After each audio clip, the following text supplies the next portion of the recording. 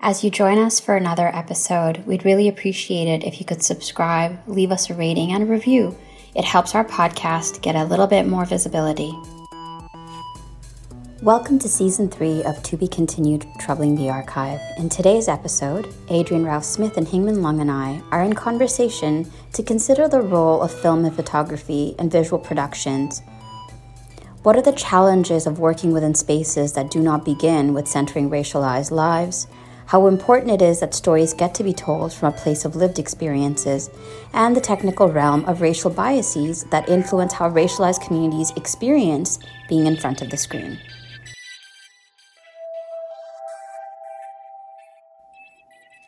Okay, we're ready to rock and roll.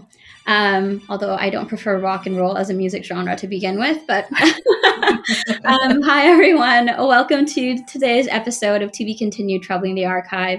My name is Shah, Hoque, preferred pronouns she and they, and I am super stoked to have with us today Hingman and Adrienne to come talk about their rad art practice, all about film and storytelling through the visual.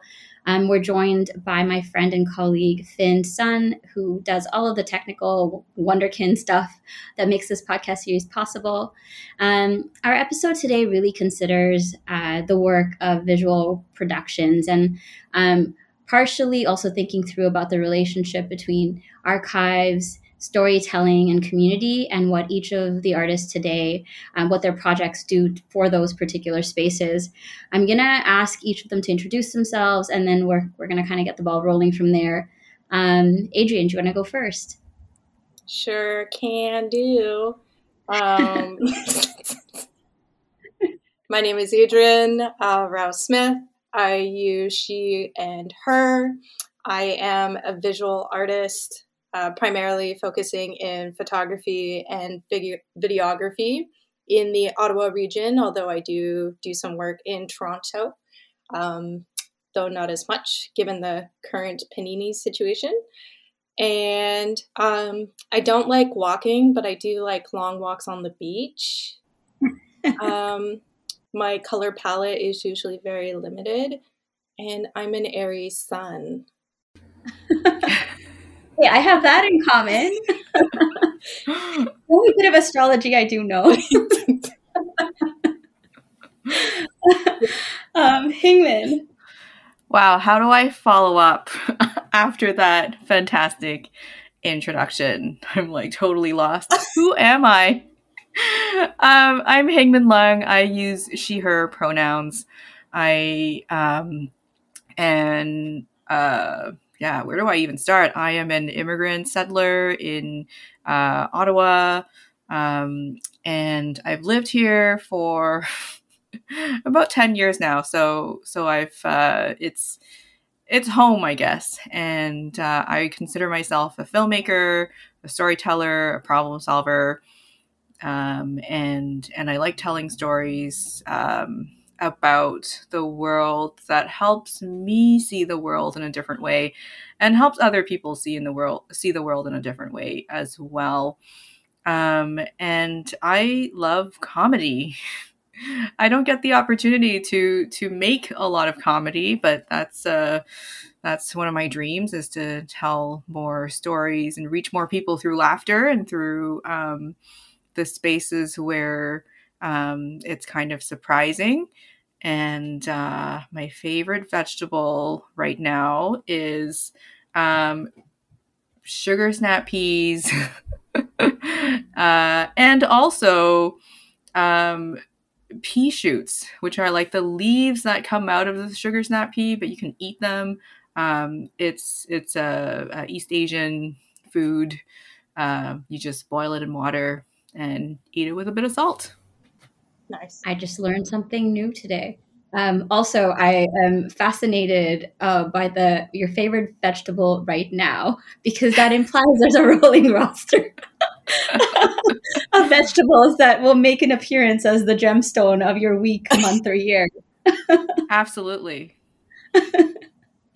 Amazing. I think I'm like you were like, I guess Ottawa is home. Like there is this I'm like, I want to start there. tell me about the I guess bit to the Ottawa home bit. This is I struggle with Ottawa a lot. I used to live in Toronto before this, and I frequent Montreal, and I was born in Hong Kong. And living in Ottawa has been a journey for me of just understanding what kind of a place this is, and what kind of pockets exist in it. I remember very distinctly just realizing that I have to really put in the effort to find the people that I feel comfortable with, and those pockets are really, really challenging to find, especially if you kind of don't fit into the mainstream in a lot of ways. So I do have a love-hate relationship with Ottawa, not for the obvious reasons. A lot of people think Ottawa's boring. I don't think Ottawa's boring at all. I think Ottawa's rad. But because of the people that I've had the opportunity to meet and play with. So yeah, like Adrienne, exactly. It's me. But it fluctuates though. There are a lot of things that I don't like about Ottawa, but there are a lot of things that I like about Ottawa. And what I like about Ottawa is the people that I've been fortunate to meet. It's like the legacy friendships. Like I find like Ottawa as an actual physical space can take so much from you, but then it's everyone that that like becomes like sort of your network of life that makes Ottawa become magical might be too far, but it definitely makes it a more meaningful space, and it's really so community driven.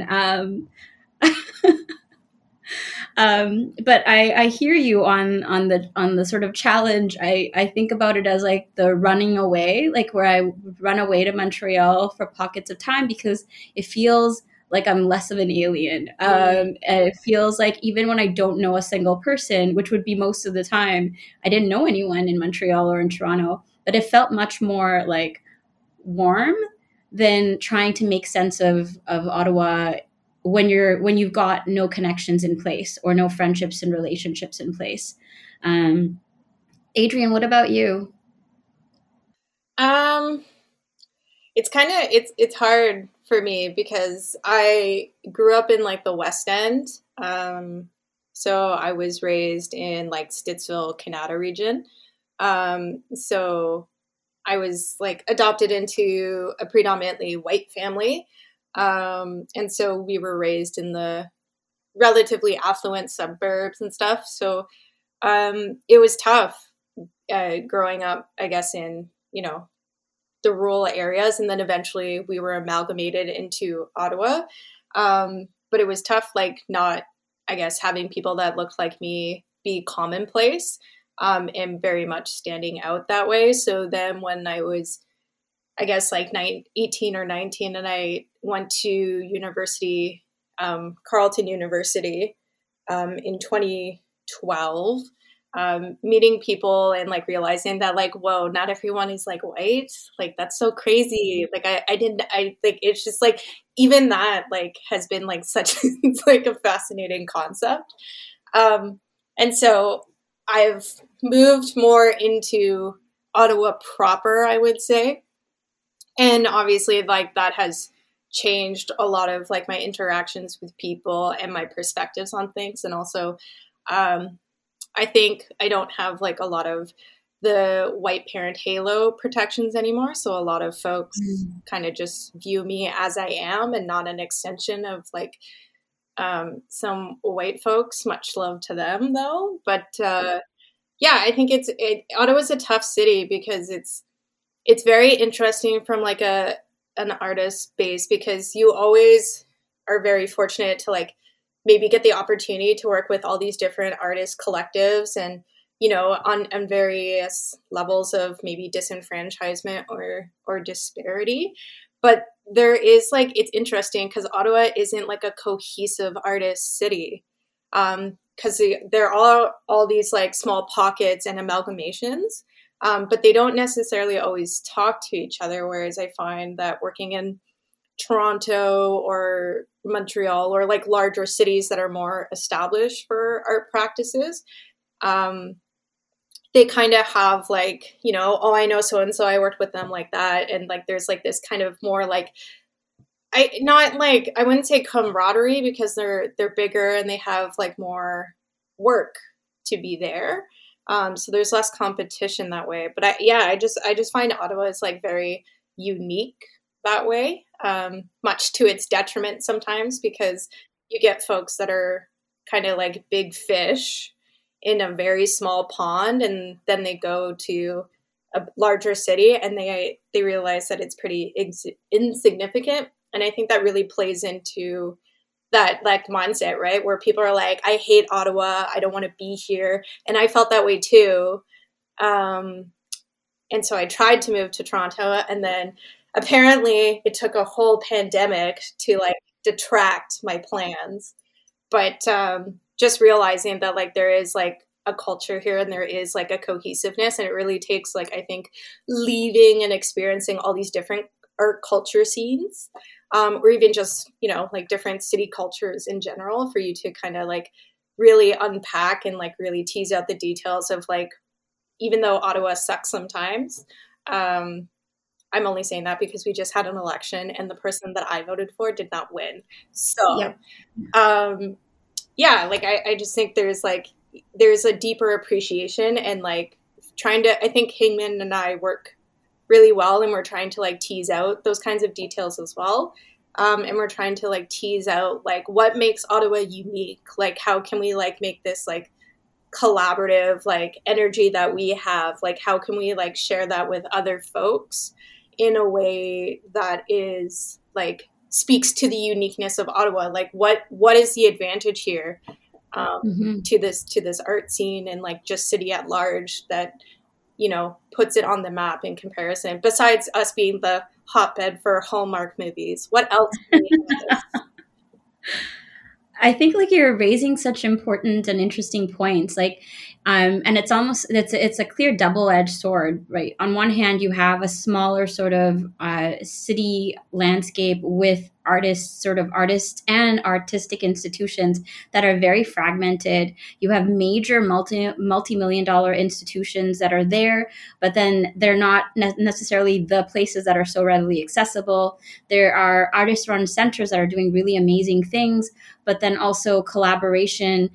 There are tensions and difficulties, and like there's no one sort of collective coalition that makes migrating or moving around those spaces that much easier. But then to think about it in scale, that it feels like other cities that are bigger, and you pointed out rightfully that there's so much more in numbers, that it also feels like the sense of camaraderie is more visible. So like I wonder what it means to take a look at like the Montreal or Toronto scene, where especially I find like in Montreal you can cultivate an art practice in a way that like feels a lot less like battling upstream all the time. And if in Ottawa, unless you've got, you know, one or two sort of moments of people collaborations that then invite you into a particular space, you won't know that it's there, or you're not able to enter. Like there are those moments that are just like so difficult.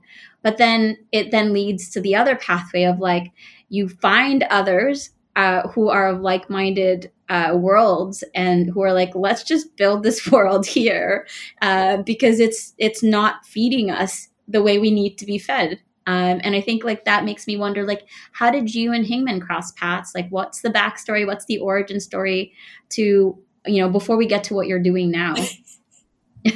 It's a whole lot of nothing and Saskatoon right now. No, I'm kidding. It's a dark, stormy night. Oh my God, I hope not. I'm a little bit scared here. It's like a ghost town.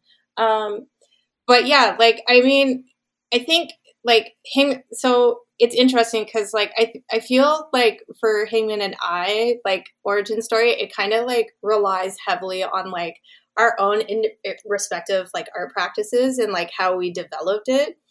because it's kind of like a longer story, because I could tell it shortly, but it's not as fun. It's not as entertaining. So picture it. Ottawa. What was it? 2020?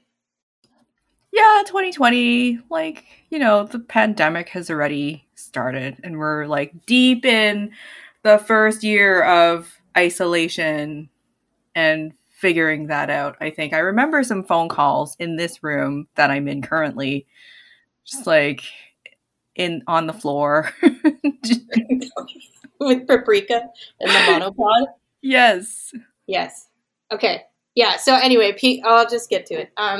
Peak pandemic. Like an acquaintance of ours was asking us both to work on this project with another artist friend, and so she was basically saying like we should all meet and talk and like see what's going on, because I think we all have like very aligned values and goals.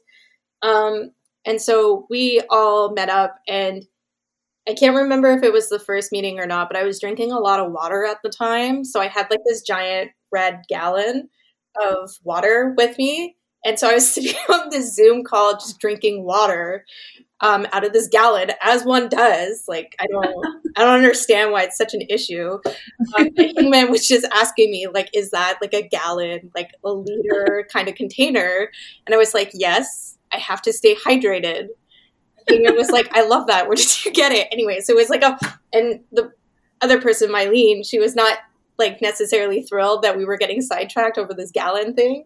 But that's kind of like, Hingman was like, I like your style. And so after that, obviously we started initially a business together with Mylene. And then, it was relatively successful. I mean, we released a documentary and stuff. But Hingman and I found out that at the time, Hingman and I lived like a street apart. So we would heavily encourage our business meetings to happen in my backyard. So, and then like Mylene would come, and then we'd all hang out, do our business meeting, go get pizza or ice cream from Mary Dairy. And then Mylene would go home, and then Hingman and I would just like hang out in the backyard and like just, be friends, be like business partners and friends. And so that's kind of something that happened like over time, and very, very much like is still like how we do things, although I do not live in the same area anymore, much to my sadness. But yeah, like that's kind of like how that started, was really over, creating this amalgamated artist collective and over a gallon of water and being hydrated. Like, I don't know what other basis you could build a friendship on, but those. I mean, hydration is important. You got to get your like hydration and moisture game has to be super high. So like, exactly. Yeah, it's very important. I mean, I would add to that, because they're like through the course of these I call them unstructured hangouts. Because once the business part is over, we would talk about anything and everything, and through that we got to know each other better, and we bonded on a lot of things, like how we see the world, where we intersected in terms of opinions, but also pushing each other too to think about things in a different way. I always appreciated those chats. And we also ended up like planting stuff in Yes. Adrienne's backyard. True. That was a lot of fun. Talking about sustainability, talking about like the environment. Just a lot of, it's exactly as Adrienne put it, a lot of shared values, a lot of growth together, and just talking about what kind of world and art practice do we want to see? Do we want to promote? Do we want to support and be a part of? And it's not like starting any relationship is never, it's never always roses. Like it's through, I think, exploration of where the boundaries are and where you're willing to kind of try something new. And where the lines are in terms of where it's friendship and where it's work and where it's art and how all those interact with each other, I think that's what creates this bond and this space to kind of do what we do, and individually and together. Yeah, and you both geek out over film. So I want to hear more about like how I know Hingman on some of your sort of press materials you talk about self-taught filmmaking. I'd love to know a bit more about like what started that journey with your relationship with film. Well, there's also a long version and a short version. I mean, we have time. Give us the long version.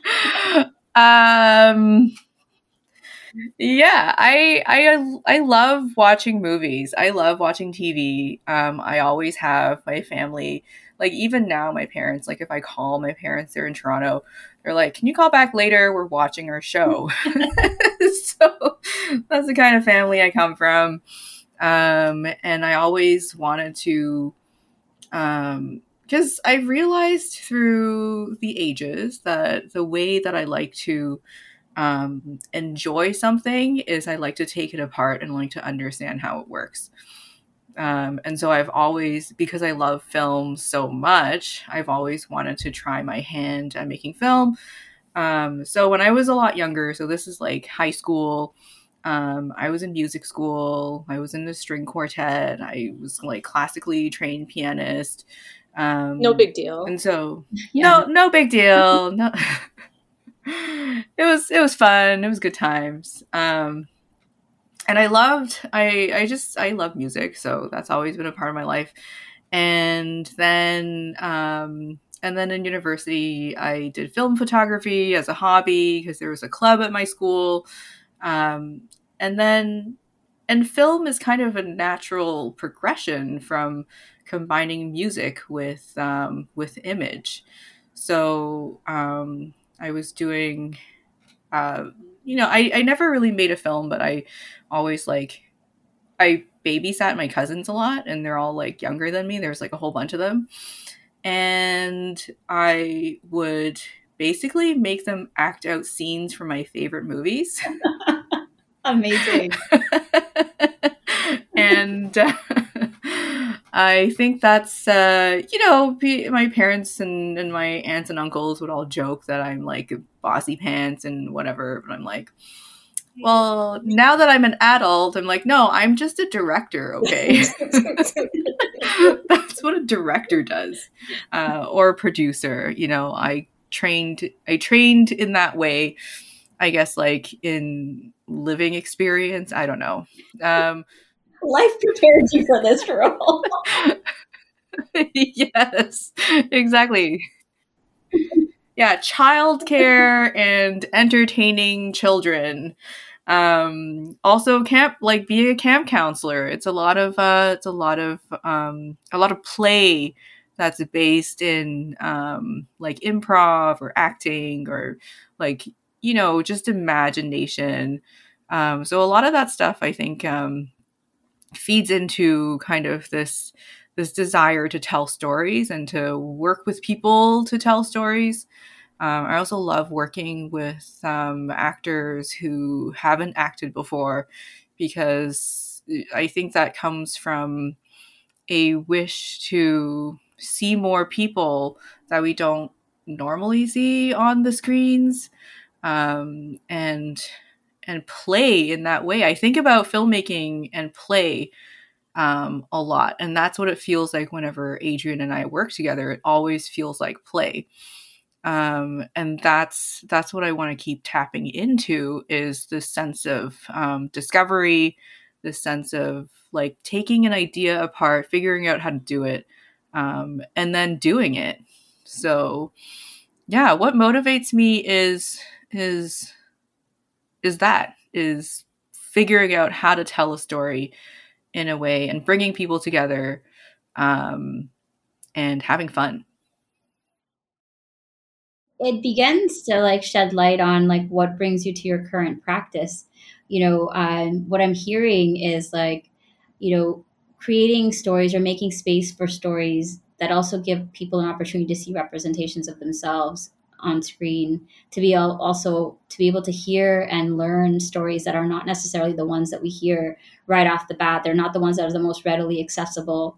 And I think there's something about, even as you're talking about, like, Hong Kong, you're talking about Toronto, you're talking about, diasporic memories and stories also, that as a filmmaker, I imagine that it's quite difficult to also keep yourself out of that. Like, you want to create the stories you want to hear and you want to see. And that comes very clearly. That comes very clearly and crisply from what you're sharing. Adrienne, Yeah. what about you? What's your photo? I know you as a photographer first. That's how we cross paths. And now, lo and behold, filmmaking and videography. So take us through the journey of getting to photography before we get to film. My story isn't as like, it's kind of like not as epic.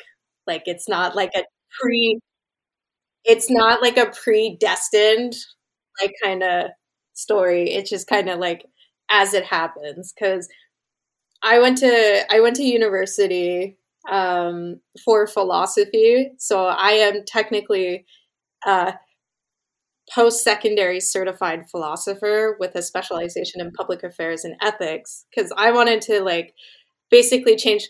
I said this like when I was 14 years old, that I would rule the world. And I had a whole plan. It involved Burger King, and there was some like trade deals. Like, there was like some mass global economics, and it was like very advanced for a 14-year-old. But here we are.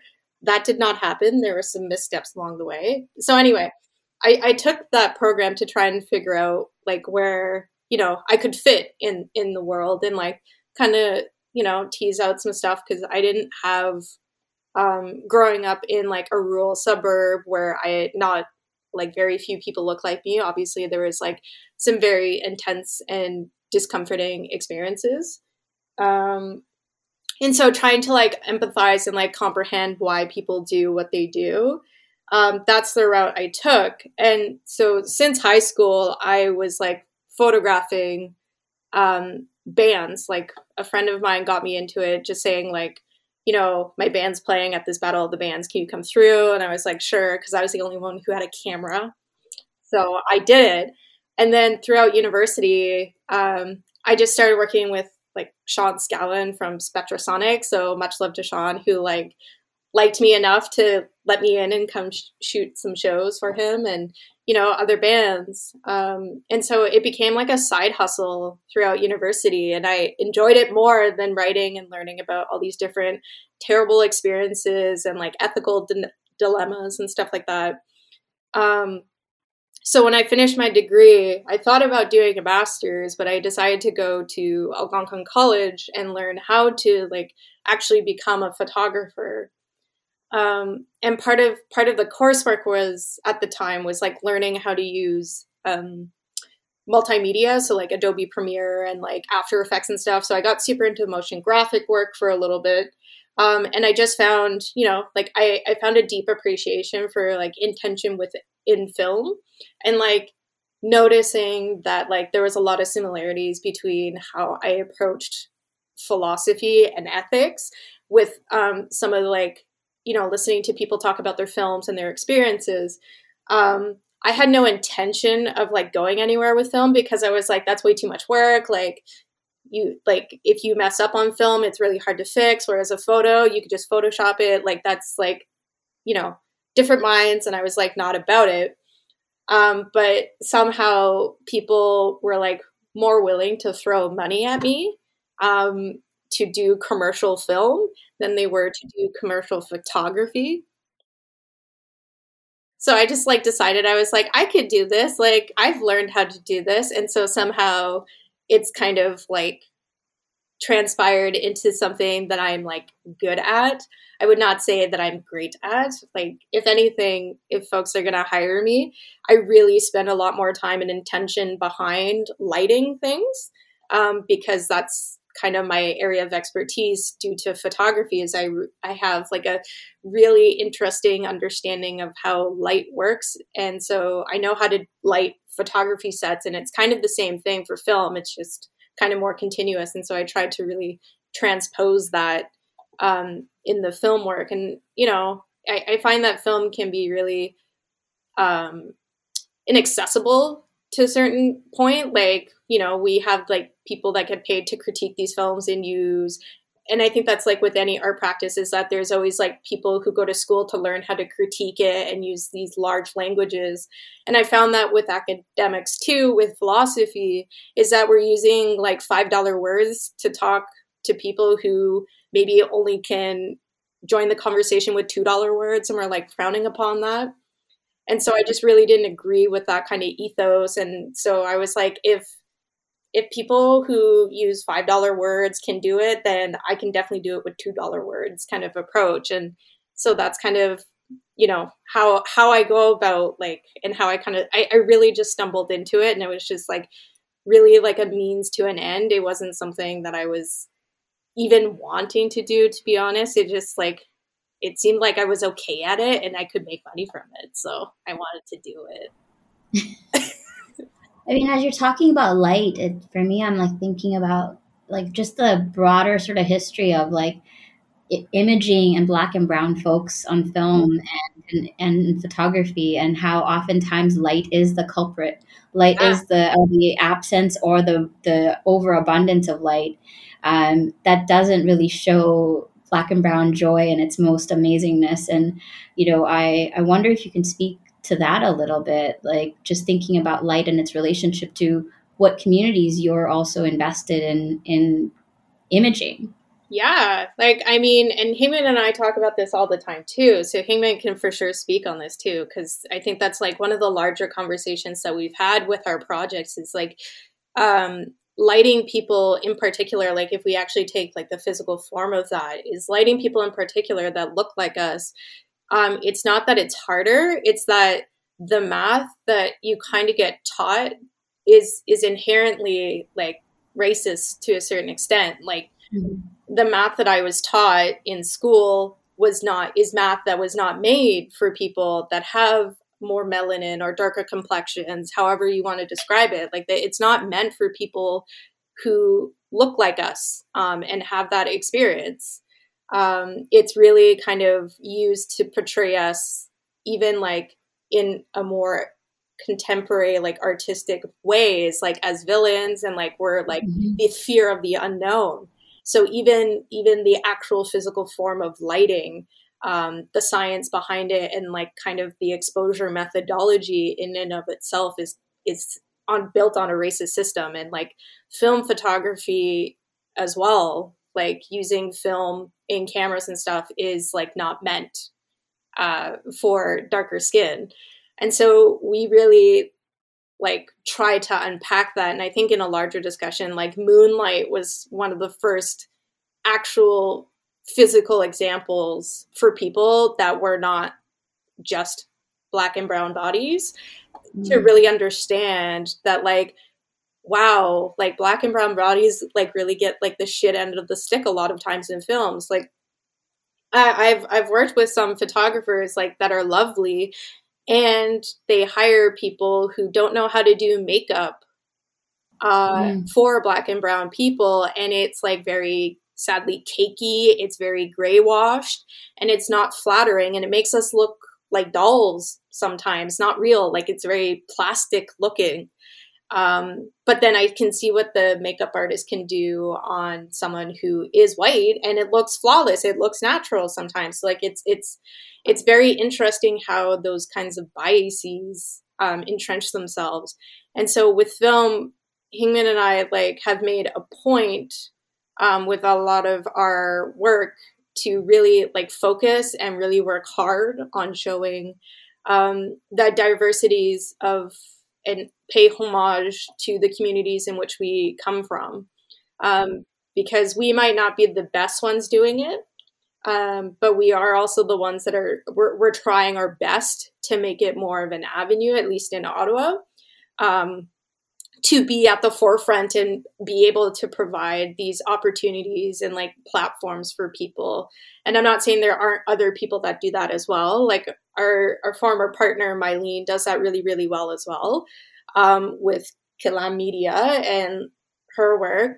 So like there's tons of people out there that are doing the exact same things, it just like really in our experience comes down to like, we have like a massive network of people that rely on us, or that we've met in passing from various experiences that like just like refer to us based on that experience. So I guess returning to your original question, because that was a bit of a tangent, is that it's really like, when it comes to like lighting, and like thinking about it, it's really like something that like, if it's not something I would do for myself, like if I don't look good in it, I don't like, it's something we change. Like if neither of us look good, then we don't do it. And we try to really emphasize that like, if people feel like and we ask people to own their agency with us, and they're like, what do you think? Like we have monitors on set and ask people their opinion of what they look like. And if they're like, I don't look good, then we change it. We ask what they don't like, and we try to engage them in the process, because I like, even though it might cause me to be like 10 minutes behind or us delayed, I'd rather make sure that like everybody who's involved looks good, and feels confident about what they're participating in, than someone not saying anything at all.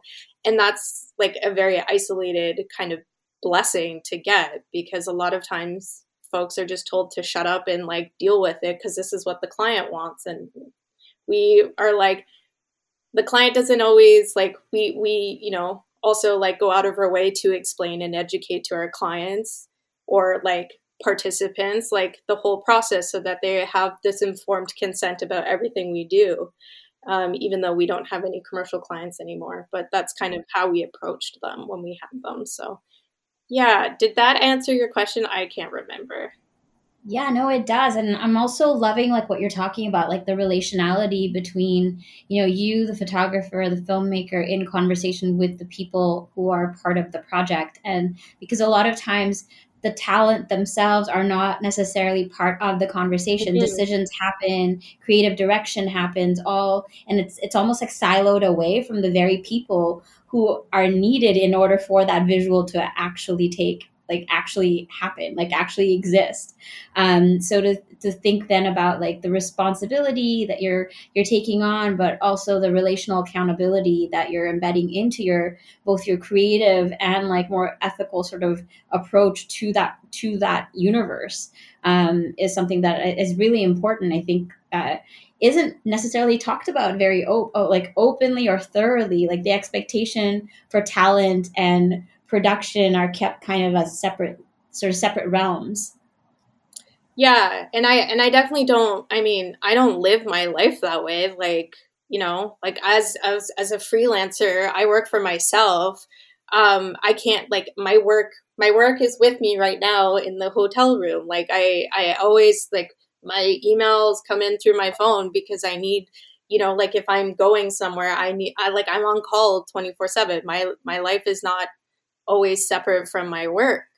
And to a certain extent, like I sell myself, and I sell things to people, right? Like I'm selling a skill set, which is like it's an interesting way of like unpacking like historical precedences, right? Because not that long ago, I would be just, doing this shit for free, like, because otherwise I would be killed. Like it's an interesting kind of like navigational historical context to be like, now I actually have to put effort into like making people believe that they're worthy of buying my body and my skills. Like that's like a really weird thing to be in a position of doing. But yeah, it's like if I have those conversations of agency, for me, it doesn't make sense that like the people that I'm photographing or hiring me for that skill set would not also have like a reciprocity of relationship to their image and to the final product. Like I feel like it's a lot of like film sets or photo sets, like there's always like a hierarchy.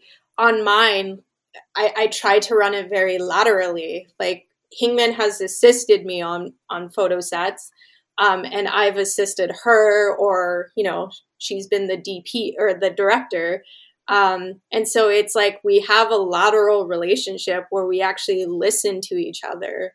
And we also listen to our talent, and we actually invite them to partake in this process, because it is like for some people, it's like a once in a lifetime experience to like be able to like make money from art. Like that's not everyone's lived experience, particularly not in Ottawa, where people like art, but they don't necessarily want to pay for art. Like it's that kind of mentality of a city.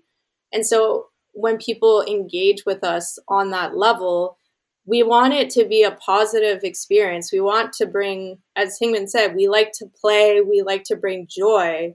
And so if it's not joyful for us, it's not hard to tell that it's not a joyful experience, and it just sucks. So I think it's really important that if we're cultivating this more collaborative kind of community-based stuff, people have to understand what's going on, or else you just kind of sound like you're running a cult. Like it's weird. Yeah.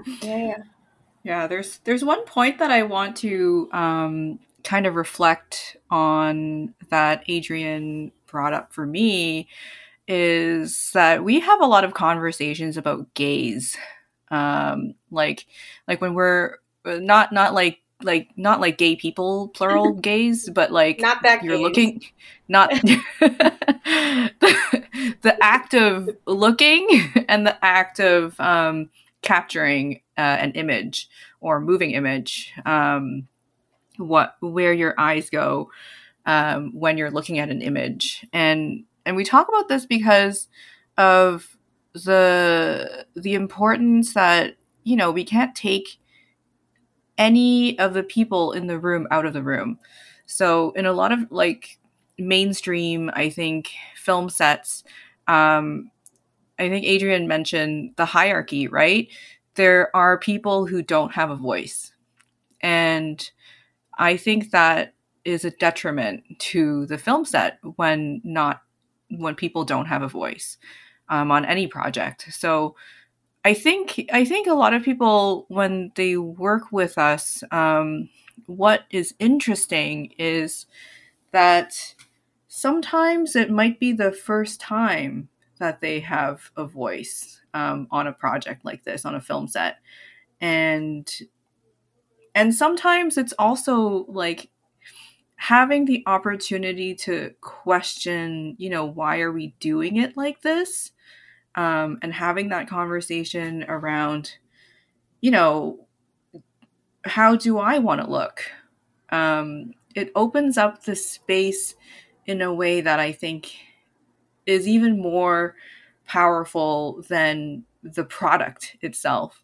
It's that process of creating something together that I think, for me at least, I take a lot away from it, and I learn a lot from everyone I work with because we're having these conversations while we're creating. And at the end of the day, the product is going to show and reflect that we've thought through these ideas and we've thought through why we want things to look a certain way, because because there's a reason for it. There's a reason we want to show something different. Do either of you, I know you've got your individual practices and you clearly assisted each other on your projects. Are there sort of plans in the making of shared projects, or what is there's a future collaborative imaginings for the two of you look like? World domination. Yeah. Back on track, Adrienne. Back on track. You know, I was just kidding about the cult thing. It was like it was a diversion because I don't want to reveal my whole plans for us yet. No, but I mean, it depends. Like Hingman has like a real job, so it's like really and this is not like, it makes sense, right? Like I wish I had been smart enough to think about like the repercussions of taking an arts degree to a certain extent, because I can't write that well. So working for the government is not necessarily the best option because I can't write very well. But you know, like there are other options, but it's really reflexive of like Hingman's availability. to a certain extent, which is super fair. And it's not disparaging, I hope, Hingman at all to say this, right? Like it's being kind and being compassionate, because it is very tough to work like a full-time job and then go do and like get psyched up to go do some art things that are also hard, right? And so it doesn't happen in a vacuum. It takes a lot of emotional labor. And we really realized that when we did a documentary in 6 months, that is not something feasible at all. And it's not like healthy.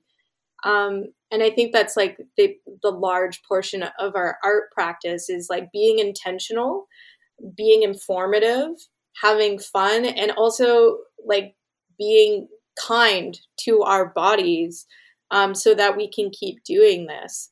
And so it's like it will happen. And we have like a couple of projects that we've filmed this year that are going to come out.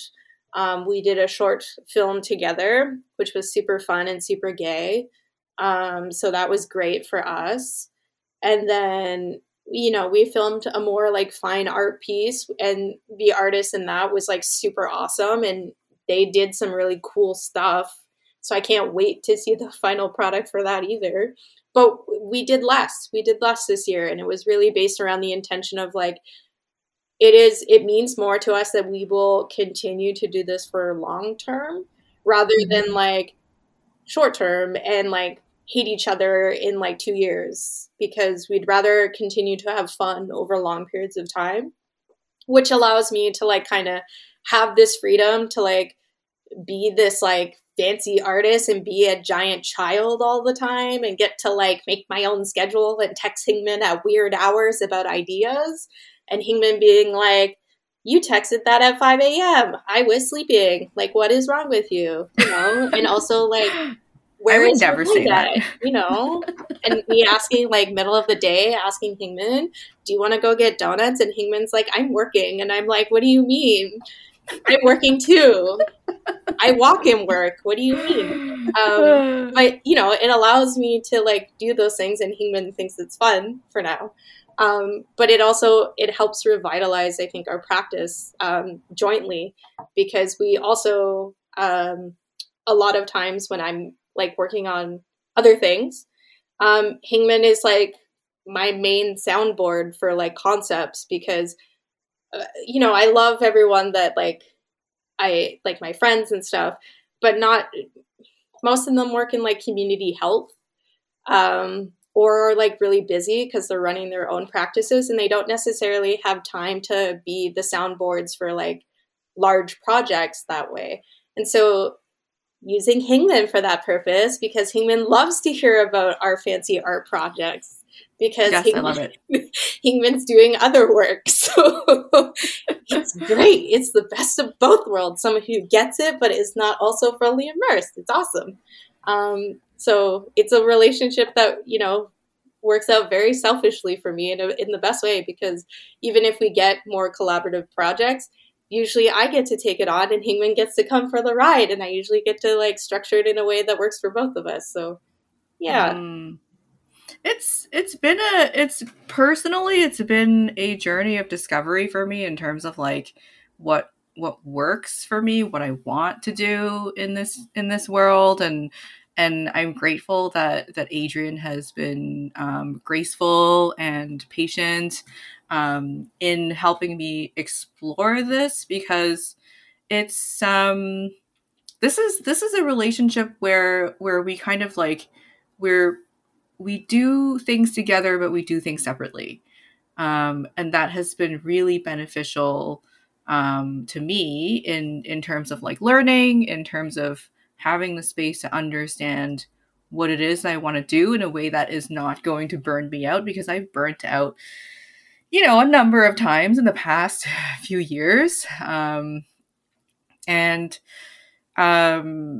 think going back a little bit in my origin story, I've always kind of worked in the policy space ever since graduating from undergrad, like, I don't know, 15 years ago. I can't count, but like it was like 2008 when I graduated.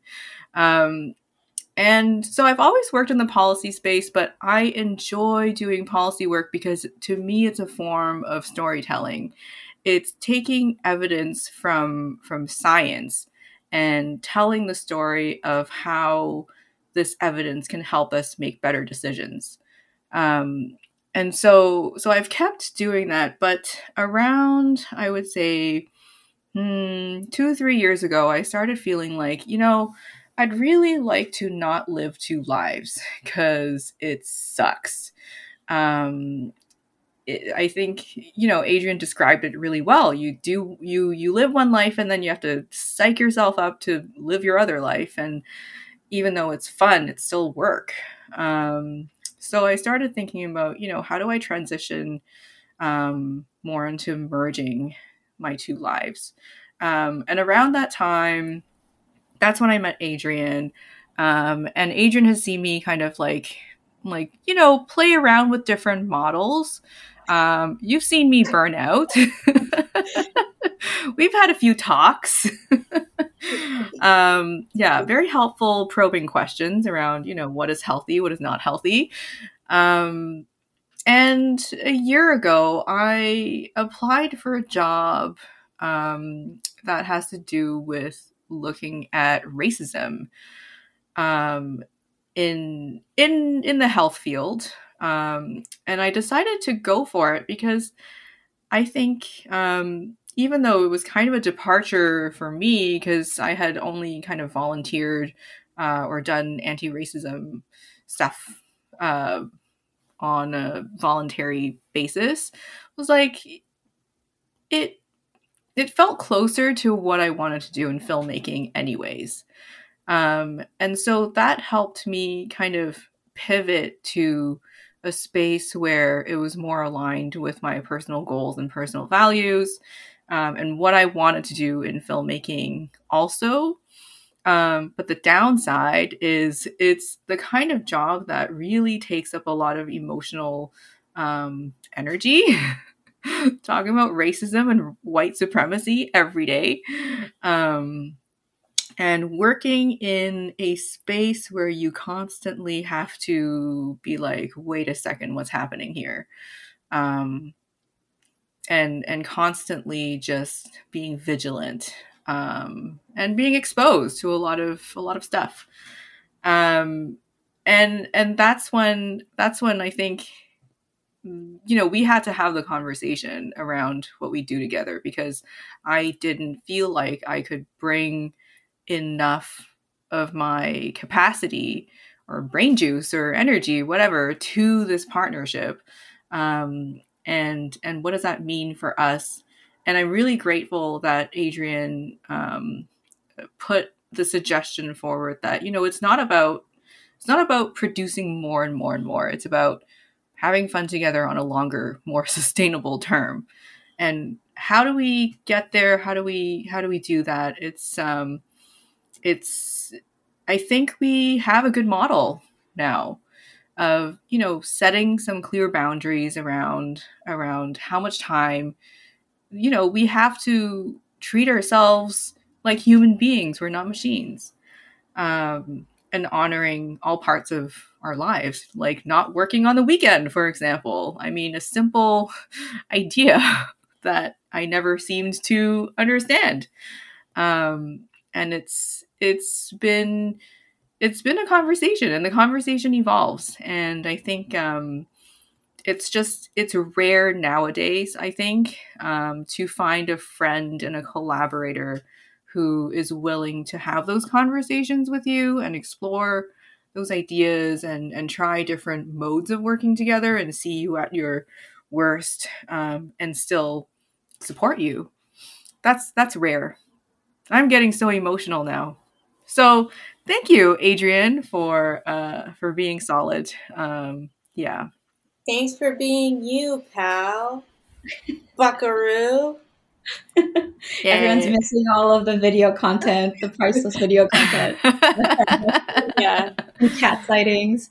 I think it's really beautiful, like what I'm hearing from both of you. And I think one of the things that it's raising for me is like the multiple hats that have to be worn when you're trying to maintain an artistic practice alongside with the pragmatic of like, how do I pay the bills? How do I get food? And all of the things that make it possible for me to do the artistic thing. And the challenges that come with it. On one hand, you know, Adrienne, you're talking about donuts in the middle of the afternoon, but there's all of the invisible hustling that's happening that is so labor intensive, you know. And then Hingman, as you're talking about the day job and like just talking about light things like, you know, white supremacy, no big deal, like it's an amount of how depleting that can be. And then also knowing that you carry that with you as you're trying to shed it off, as you're trying to go do the artistic thing that brings you joy, but also requires a lot of labor and energy.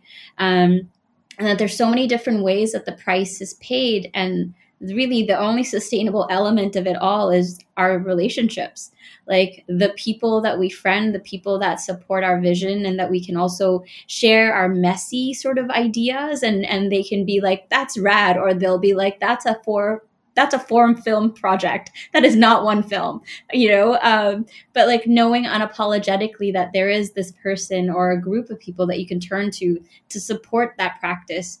Because so often, and I think especially in the context of a space like how Ottawa's, you know, sparsed out and fragmented and the constant moving pieces, that it's really difficult to cultivate those relationships that allow you to like pursue your creative pathway while also understanding that there's certain things you have to do to make the everyday happen, you know, and like that's the reality of it. So it's really beautiful. I love like the friend appreciation, the community that makes the two of you happen. Like, you know, it's really wonderful to listen to it. Not that nervous breakdowns are wonderful. They suck. They suck a lot. Yeah.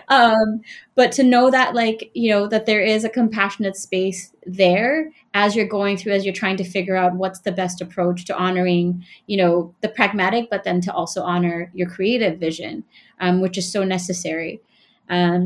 We're slowly coming to an end of this episode, and I'm kind of bummed out to leave because I want to talk more and hear about more of the work that each of you are doing singularly and collectively. I want to thank Adrienne and Hingman for taking time and spending it with me and Finn for the last little bit.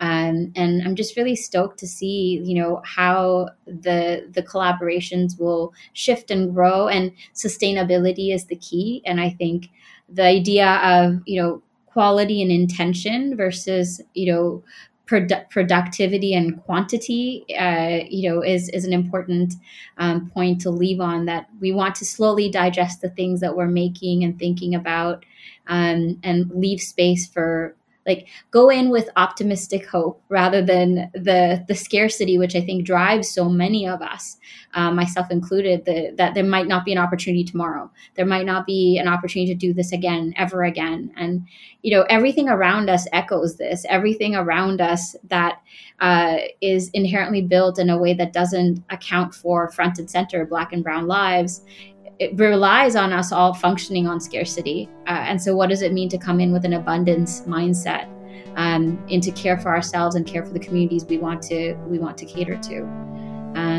With that, yeah, I just want to say a giant thank you. I really appreciate it.